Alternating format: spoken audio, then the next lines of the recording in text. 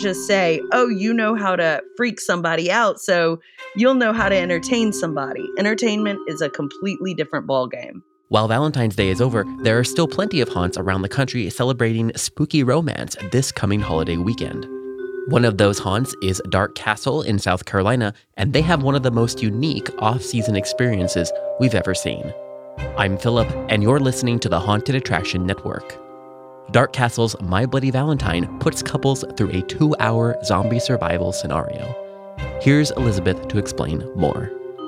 My name is Elizabeth Oliveira, and I help run Dark Castle Haunted Attractions. Dark Castle is a facility that offers not only an indoor haunt, an outdoor guided haunt through the woods, and also a zombie survival scenario during Halloween.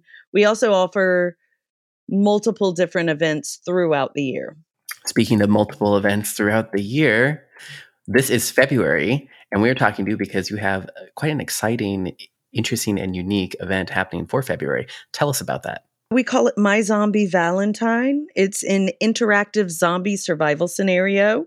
So when you get there, after you're told all the rules, you come into the gate. Usually there's a horde of zombies running after you as you get into the gate. And then you get to the safe zone and start the game, basically. Couples are working together to get all of their scavenger items. They each have different items at different locations, both inside and outside the haunt.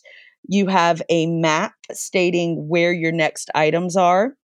And there are also mini games and side quests you can complete. You're combining live actors with puzzles from escape rooms and also with the scavenger hunt concept, and still utilizing your haunt and letting them kind of explore the haunt to do these things together.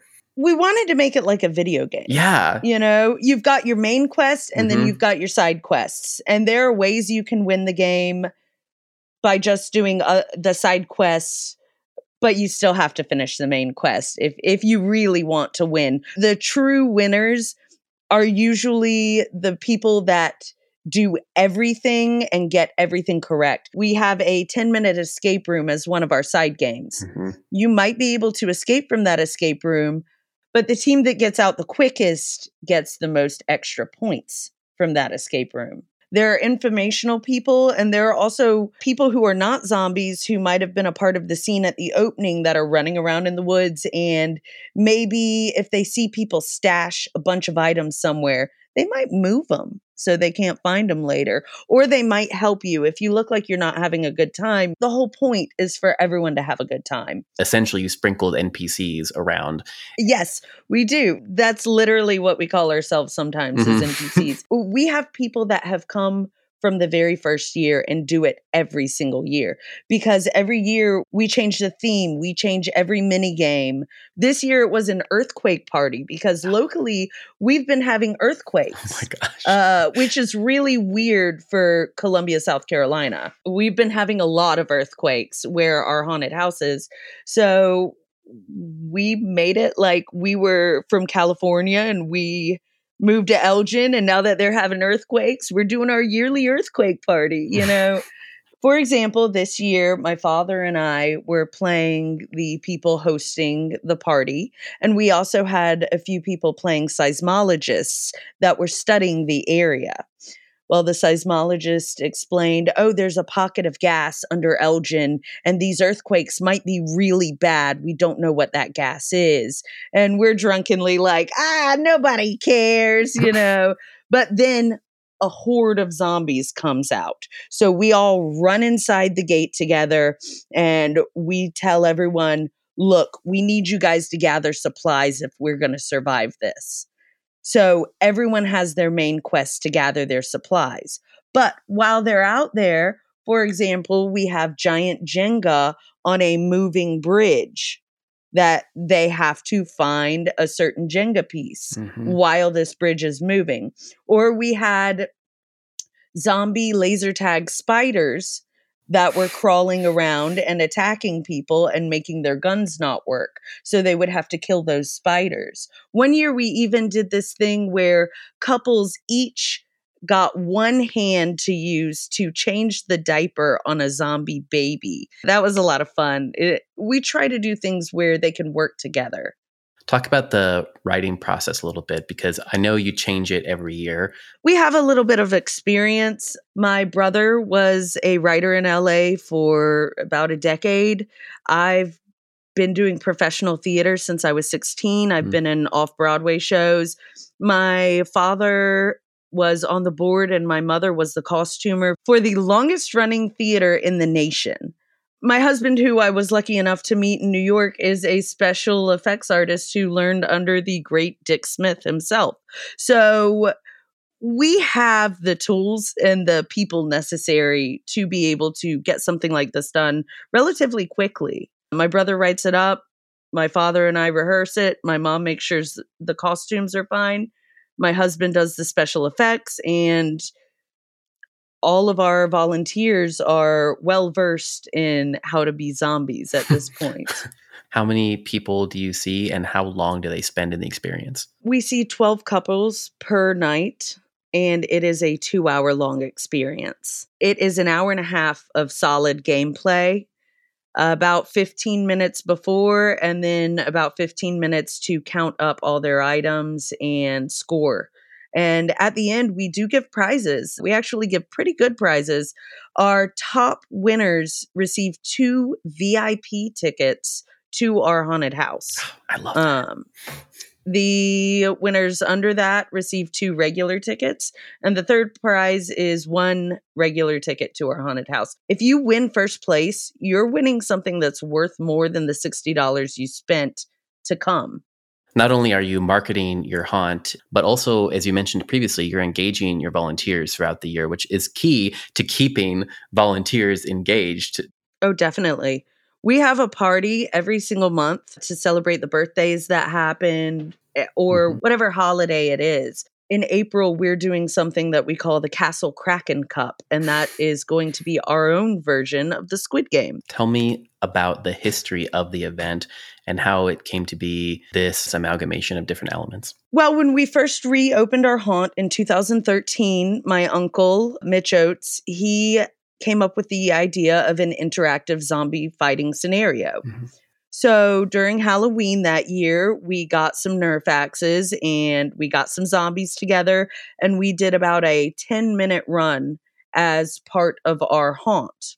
We liked it so much that once we bought our own property, 2014, we decided to make an event centered around that. Because everyone that came through wanted more. They wanted a longer version of it. So we said, why not? And what I like about it too is that it's horror based and not Halloween dependent. Yes. And we love Halloween and all, but you're right. Horror is definitely year round. And that's really nice because you can do a horror theme for anything. So we are recording this after you've done your first event for this season, but before your second event. So tell me how the first event went. The first event went swimmingly, and there were absolutely no teams that were having trouble working together or were not in the mood for it. Everyone who had signed up for it seemed to understand that they were signing up for a very physical activity. And a lot of people said that it was way better than they even expected. But every year we're improving vastly. For example, the very first year, all it was a scavenger hunt with zombies. And now we've advanced to escape rooms and extra mini games, which really does add a whole nother level to the experience. Where do you see as the future for these off-season events developing? We add an extra off-season event almost every year. My Zombie Valentine was the very first off-season event that we added. Then we slowly added a Christmas event and an event in May. We also do an extreme haunt. It's 13 hours long of simulated torture. It's very safe, not McCamey Manor type stuff, but maybe what people would hope to go to if they were to go. Still also very theatrical. It's 13 hours long. You get a meal while you're there, but you only get to sleep for 2 hours maximum. We're currently building a theater on the property, and I would really like to do an old style comedy horror theater where you would watch a comedy and then you would watch a horror show. Us as a haunt are very comical. We're usually very, very funny characters because we found it puts your audience at ease so that when the scare comes, they're much more startled by it than they would normally be. What do you think someone should avoid if they are looking to create an immersive experience that is off-season? I think they should avoid assuming that normal scare actors will be able to do the types of things that are required for this kind of experience. Our scare actors have been with us, some of them 15 years now, so they understand how we work as a haunt. But when new people come from other haunts, we've noticed that retraining their mindset is something that we have to actually work on, because you can't just say, oh, you know how to freak somebody out, so you'll know how to entertain somebody. Entertainment is a completely different ballgame. Today's episode was recorded, edited, and produced by me, Philip Hernandez, with post-production by David Swope. Support for this episode comes from Gantom Lighting and Controls. See what you're missing with a free demo. Sign up at gantom.com/demo. We release a free weekly industry newsletter. Sign up on our website or at the link in our show notes. The Haunted Attraction Network team includes Daryl Plunkey, Emily Louise Rua, Megan Spells, Gavin Burns, and Maximus Bryant. Our partner stations include A Scott in the Dark, Scare Track, The Scare Factor, and Haunt Topic Radio. Finally, please, please, please rate and subscribe to our show wherever you're listening. And until next time, Haunters, stay scary. This is a Haunted Attraction Network production.